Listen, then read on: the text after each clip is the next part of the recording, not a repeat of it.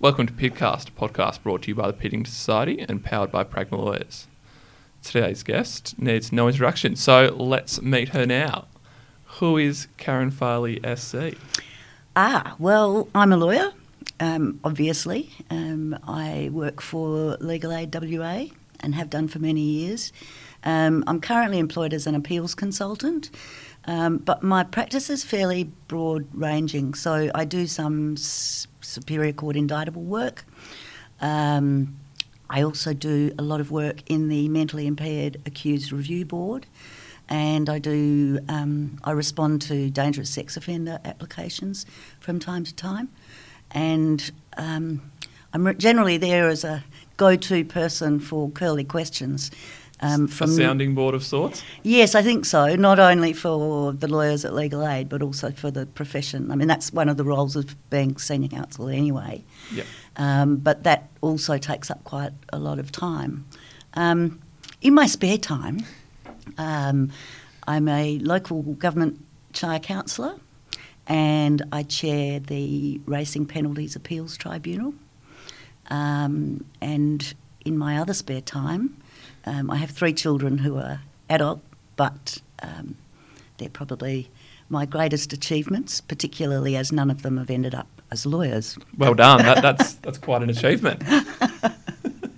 Particularly as their father and I are both lawyers. That's extra special. It's probably made them run a mile, I think, very sensibly. So today's topic is when shit hits the fan, is the name of it. But really, what do you do when things go wrong? What have you done when things go wrong? And who do you turn to when things go wrong? So All right. Has there been a moment where you can pinpoint, say, your heart completely sank because of what you did or what you didn't do, and how you'd messed up? Okay, the one that springs to mind was many, many years ago when I was working in the Children's Court solely. So I was in the Youth Law Unit at Legal Aid, and I was representing a young girl who was charged with attempted murder. And it was a sad story. It was her and her boyfriend had a sort of Thelma and Louise moment and wanted to go and drive off a cliff. Not that there are many cliffs around the metropolitan area. And they had this altercation with a taxi driver, in fact, and he got hurt. There was a piece of evidence that I was aware of, and at the last minute, the prosecutors changed. And I knew that this piece of evidence, which was actually a handwritten note, was relevant and was in the possession of the prosecutor. But the prosecutor didn't discover it. And I went into a mental decline at the close of the prosecution case because I thought this was important evidence for them and it hadn't been put. Yeah. Was it my responsibility to tell the prosecutor? And I thought, no, I won't do anything. So the day ended and I went home. I literally did not sleep, worrying about what my responsibility was. And staring at the ceiling sort of stuff. I lasted till about 6 a.m. the next morning, and I rang Brian Singleton, who is a lot of your listeners will remember Brian Singleton. He was a very great mentor of mine, and I relied on him implicitly. And I thought I'd wake him up, but luckily I didn't. I was going to say, was this a 6 a.m. phone call? This was a 6 a.m. phone call, and I just blurted this out to him and said, "What do? I've been up all night." And I'll never forget his immediate response, which was, "Farley, keep your fat mouth shut." And the load that took off my mind was immediate and immeasurable, and it was fantastic. That's not to say that things didn't go pear-shaped, because overnight the prosecutor located said piece of evidence and applied to reopen the case. But it being before a judge alone, the jury had retired in the sense that the case had finished, and the judge would not let them reopen. I don't think that prosecutor's spoken civilly to me since. I could imagine that's one severed relationship. That is. But so you spoke there about how you resolved it, but in the time it took from the time you thought you were going to go to sleep to the 6 a.m. phone call, not what went through your mind, but how did you resolve it internally to say that what you needed to do was call someone. Was that merely a good standing relationship beforehand, or was that someone had told you that's what you do? I think it was something I worked out really quickly and really early on, and I still use that. If I have any doubt whatsoever, or if I'm feeling uneasy, I will run it past someone else. And that, I think, is a really important skill to learn. And the message, I guess, is if a question is worth asking, it's necessarily not a stupid question. Yes. Even though the answer may be easy for someone else to work out, it necessarily needs to be asked, and it's not stupid. So that's a big lesson to learn for people. And how did you learn that lesson? Was it through merely having these sort of, I imagine not on that sort of level, but these moments of no idea what to do and having a culture around you that promoted asking questions, or was it something that came from within, or was it... I think it was a cultural thing. I did my articles at Lavin and Walsh, which is now Lavin's, and it was a very small sort of family-based firm, not as in family law, but as in did any area of law that came in through the door. And there was a real culture there of asking, of sitting in and learning and that sort of stuff. So I picked that up really easily. What I did find difficult, though, was admitting that I didn't know the answer. And I think a lot of young practitioners have that problem. So I can now go down to the Court of Appeal and they'll put a question to me and I'll say, I wouldn't have a clue, Your Honour. And I'm perfectly comfortable doing that. What my experience has given me, however, is the ability to think through an answer as I'm talking. Yes. That just comes with time.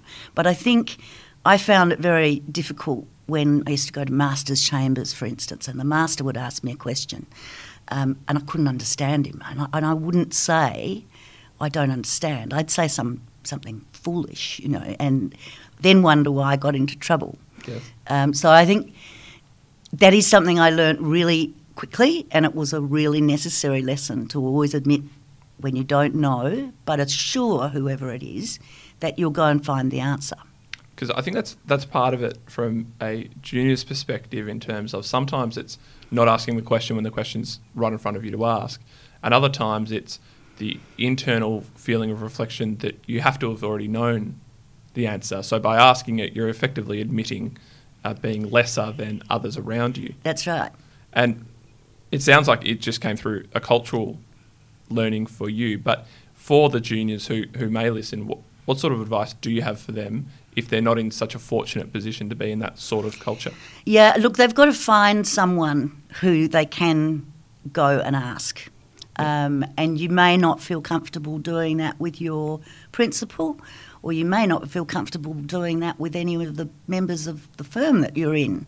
Yep. But you need to have a network of people. I hate that word, but you need to have a group of people that you can talk to, and you have to work out who to go to for the right question. Yes. So, for instance, I'll give you an example of what happened today. A young lawyer from the regional offices rang and asked me a procedural question in the magistrates' court. Now, I'm not often in the magistrates' court, and I thought I knew the answer, and from my perspective, I knew the answer, but yes, I just had a nagging feeling that the procedure may have changed since I was last regularly there. I don't normally see senior counsel down in magistrates' court. So no, it tends to put magistrates' court into a bit of a flap when senior counsel goes down there. But anyway, I don't know why. So I went and took some advice this morning, quite frankly, from a duty lawyer. I mean, a junior duty lawyer, because that is the go-to person for that sort of question. Yep. And she confirmed that I wasn't so much of a dinosaur that everything had changed and it was still the same answer. But I wasn't 100% comfortable giving that response just because it's the great senior counsel's response. Yeah. Check it with a person who would know. And I think that's the main answer, is to get yourself a group of various people. I would go to different people for different things. And in fact, I was doing a seminar last night with Judge Baroni, and when she was at the bar, she would be my go-to person for sticky senior counsel ethical issues, and I would be hers. So it doesn't matter at what stage at your career you're at, you do need to run things past other people. That was one area I did want to get to, which is, what does your support network look like now? So Judge Baroni is now at the bench. Yes. I've lost Judge Baroni, unfortunately.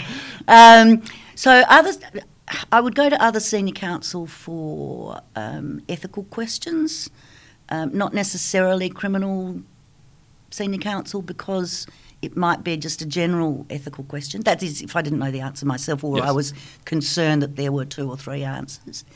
But look, anyone, as I said, if the duty lawyer is the one to ask, you go to the duty lawyer. Who do you ask about a bail application? I certainly wouldn't be asking senior counsel. No. Wouldn't be asking a commercial lawyer in Subiaco either. So you wouldn't, no.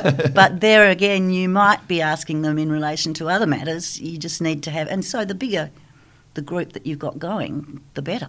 So how have you, let's talk about that then. How have you built a group around you that you can rely upon, and how do you determine someone who might just be someone you meet in the profession as opposed to someone who you can rely upon for that advice if you need it? Well, I suppose just becoming involved in things is really important. So Piddington, Law Society, as I'm senior counsel, I'm on the Legal Practice Board. So any sort of group of like-minded people, you will figure out who are the approachable people and whether they would be okay with you approaching them on certain matters. And I think the way to do it is to say, look, do you mind if I ask you something about X? Yes. In fact, example, again, I had a call the other day from someone about family court costs. And they just launched into this question about family court costs, and I had to say, stop. Can I stop you right there? What I know about family law can be written on the back of a postage stamp. It's at 1 Victoria Avenue. Yes. And it's in the same building as the Federal Court. Well, in fact, it used to be at 55 St George's Terrace. There we go. No, it was in the Reserve Bank building, wherever that was. And when it moved, I refused to find out where it had moved to. That was many, many years ago. But what I can do for people in that circumstance is I said, look, I can't advise you on this, but how about you go to so-and-so, who's a family law person, senior counsel. Not necessarily even senior counsel, but a senior practitioner. Yep. Why don't you go and ask them and say that I've sent you? Say that I dobbed them in. So that's one area I do want to move to, which is how do you help juniors who may call, who you may have no relationship with? You may not be the right person, as you say, for that call, but as a senior counsel, but also just as a person in the profession who's looking after other people, how do you assist them when you can't give them the direct answer? Well, I can usually direct them to someone who might be able to. Yep. They may not, but they might. Alternatively, I'd put them on to... the Law Society actually has on its website a list of senior people that you can call. And I don't think... I think a lot of junior practitioners know that it's there, but not everybody. And that's a really good go-to thing. You can approach any senior counsel. Part of senior counsel's role is to give advice. Some of my brothers and sisters are perhaps less approachable than others, but you will generally find that they will assist, because that's what they should do.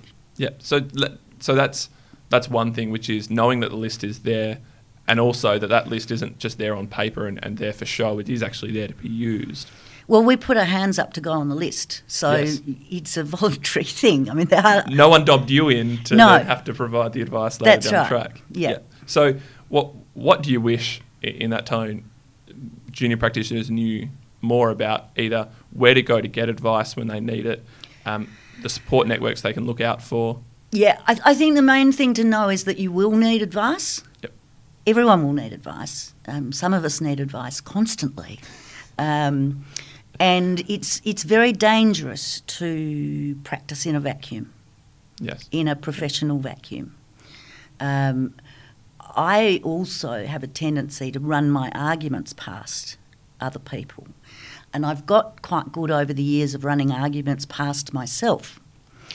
And when I run my own argument past myself, if I end up rolling around on the floor laughing at myself, then perhaps I need to rethink the argument. Back to the computer. If I react angrily to myself, again, I need to either rephrase or recalibrate the whole argument. Yeah.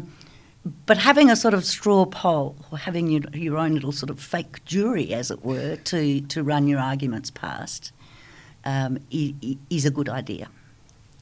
And in terms of finding those people, you've found them, I imagine, through just being approachable yourself, being highly competent yourself.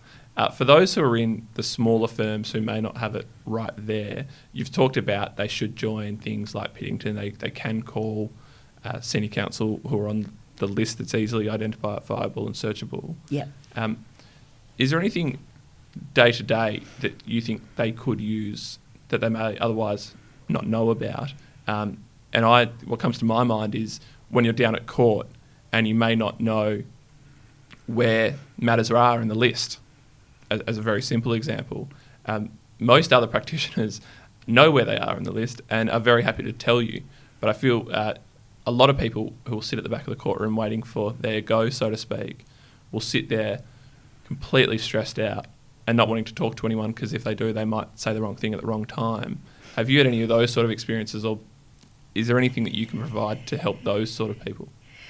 I think they need to get over that really quickly and to ask questions, and also to go out and find who the right people are to ask. And using that sort of instance, if you don't know where you are on the list and what's happening and everything else, it's a really good idea to have a good relationship with the JSO, yes, the Judicial Support Officer, and the Judicial Usher, for instance, and to not even think about being abrupt or rude with those sorts of people because they can be of great assistance to you. So I guess if people are frightened about asking, it may be because they've asked in an unfortunate way in the past and not received any positive response. Yes. Yep. So they give up. Just try doing it a different way. And remember that if you're asking someone to do you a favour, it's not a good idea to antagonise them.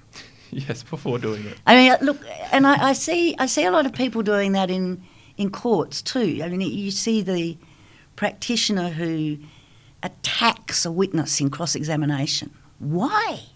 Yep. You want them to agree with you. If you start accusing them of all sorts of things and speaking to them abruptly and all that sort of thing, they will go out of their way to disagree with you. Even if they don't believe it. Even if they don't believe it. They might just get caught up in the moment.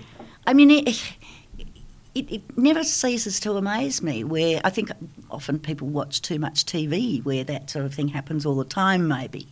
But thinking about how to get yourself in the best position to do the best for your client is a really good way of approaching practice in a holistic sense. Yeah. How can I? And that goes across all levels. So interviewing a client, for instance, how do you go about that to get the best instructions you can possibly get? Well, you don't talk to them like you would have talked to your torts lecturer at university. Yep. You've got to pitch your communication at a level that the person's most likely to understand, for starters, and be able to respond to without thinking that they should be trying harder or that they're dumb or something. Yes, patronising them down to a level that they're not at. That's right. So you've really got to think about that, and that's something that none of us are taught in law school. Yes. No. You're never taught how to interview or how to communicate, and all we do as lawyers is communicate. I mean, years ago I taught at the Articles Training Program, and we would take graduates through a plea and mitigation and make them do it. And you'd get these guys from the big law firms who were never going to have anything to do with a criminal except potentially as a victim. And they would kick up about having to do this plea and mitigation. And we would say to them, what skill are you learning by presenting a plea and mitigation? What are you trying to do? And some bright spark would say, oh, you're trying to get the lowest sentence. And yes, and what does that mean? You're trying to persuade someone. Now you think of a corporate client who's come to you for advice on a joint venture or a merger or an acquisition or whatever. What are you trying to do on their behalf? You're trying to persuade other people. This is a skill that is across the board. Universal to what we do. And a plea and mitigation is just a damn easy thing to do as an example of it because it's so specific. Yeah. So one place I want to move into, which is something you just touched upon there in terms of the courtroom and courtroom etiquette and how much you give or take in that environment, is in the setting of trials or even pre-trial stages, how much leniency, leeway, or how collegial you are with the counsel on the other side. Is it your practice to take every point that you possibly can and deny them the adjournment of 2 weeks that they need, and that they come to reasonably? And I can see you're shaking your head, and I knew the answer would be no, but why is that? Where do you draw the line between, no, I think I'm now going to be actually assisting them to the detriment of my client, and no, I am just assisting the administration of justice and I can get my client to agree? Well, you see, you've got to realise that your ultimate duty is to the court in any event. And sure, you take a point that's not in your client's best interests, but if a point is neither in your client's best interest or against it, and it will assist your colleague, who is your opposing counsel, then you have to ask yourself, why would I be difficult about this? Is there a reason for me to be difficult about this? And that's the approach I would always take. I think it really helps to know who your opponent is. And I do feel sorry in these days for everyone who's been to all different universities and been mostly online. Yes. Because when I came through law school, there was one law school. We were all down at the law library at UWA because there was these things called books that you had to read. And you knew everybody. So when you came out and started practising, you knew who, pardon me, the difficult bastards were, and you knew who you could be reasonable with, and you adjust your dealings appropriately. I think that's, and again, that involves getting out there and meeting people and working out how they tick, or asking other people. Have you ever dealt with Joe Blow? Yep. What's he like? Will he give Get me some advice? Feedback. Yep. Because I think on the junior stage, that's a lot of it, especially in sort of the work of the commercial world, which is it's just procedural. Most of the things that you're trying to hit, it's deadline dates of, we'll get my statement of claim in by date. Well, does anything change if that date is a week further back, if it's absolutely required? And it's just being able to have the freedom to pick up the phone and know the person on the other side is going to be receptive to the phone call. And as long as you've got a decent enough argument as to why that's happened. Yep. I think that's right. And also think about it from the judicial officer's perspective. Yes. If there's a reasonable consent notice that can be filed and it saves the court's time, why wouldn't you do that? Because what you need to establish really early on, which is really difficult to do and it's really easy to lose, is a reputation with the bench. Yes. If the bench trusts you and the bench will take on board what you say, it just makes your practice so much easier. So, for instance, in the criminal area, remorse is a very rare thing, genuine remorse. You get it in about 5% of cases. And you often see people trotting down and saying, oh, you know, he's really sorry for what he's done. And the guy's sitting in the dock chewing gum and looking at the ceiling. You know, Exhibit A means there's no remorse. If you get that reputation of being someone who trots out remorse all the time, when it's that 5% that really matters and it's a really powerful mitigation, they're not going to believe you. If I say the word remorse in any court, the judges often put their pens down because it is so unusual. Yep. And you can see the reaction. So that's part of it. So Turning then, what sort of issues do people come to you with, junior members of the profession? Can you give us a flavour of what the style of thing that a senior counsel would be more than happy to?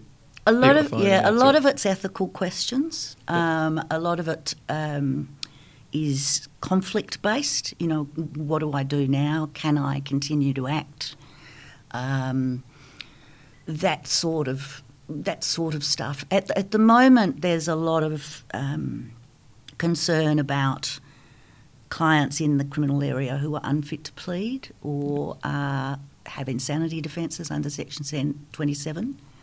The Criminal Law Mentally Impaired Accused Act, which we refer to as CLIMIA, which sounds a bit like a sexually transmitted disease. That's more than anything else. Very close relative of it.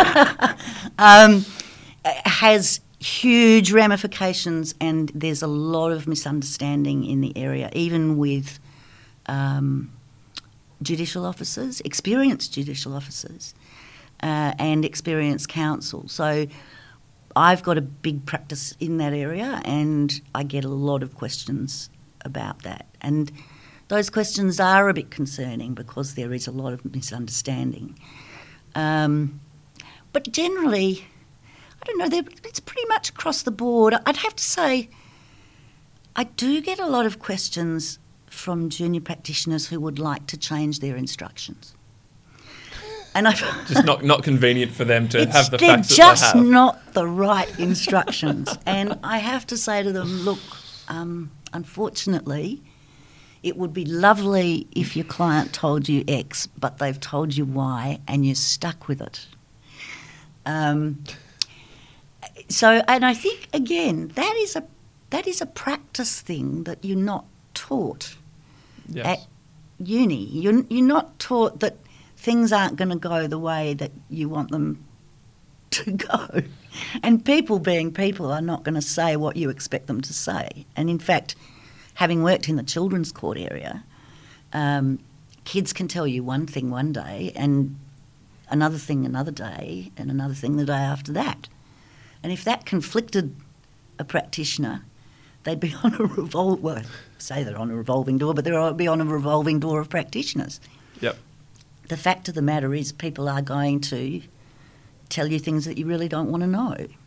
So then turning to how do you actually help practitioners that come to you? Is it the case that it's I would imagine most of it's by the phone, but do you have moments where the issue for one reason or another, you'll say, no, let's meet for coffee about this? Yeah. And different ways of meeting different people for the different needs that they come to you with? And Correct. Can you talk through that a bit about how that works? Yeah, well, it would depend on whether it's a quick question, email or phone call or whatever, or whether there's a larger issue, or whether either the practitioner or I think there is a larger issue, then I'll probably suggest a coffee or something along those lines. And obviously redirect them if it's necessary to someone else that might be able to help them. Yeah. And I guess the point to come out of that is that merely because the senior counsel has told you that they want to have a coffee with you about the matter that you've raised doesn't mean that there's a bigger issue. No, absolutely not. Yeah. And senior counsel's not going to say, let's get a coffee. Senior counsel is going to say, do you want me to think about this and call you back, or would you like to meet me for a coffee? Yeah. Senior counsel's not going to tell you what to do on what terms because, well, hopefully they're not, because they're there to help you, not. Yeah. So this is the question we end with. So thank you for your time. But what does justice mean to you? That's a very good question. I see justice as very much a broader issue than just to do with law. I see justice as doing the right thing and having the right things happen. Yep. As such, I think it's a bit aspirational because it doesn't always happen. But if that's the mindset that you enter the legal profession in, and if you're capable of keeping that mindset of doing the right thing by everyone that you come into contact with, then I think you've done your bit for justice. Amazing. There we go. Thank you for your time. No worries.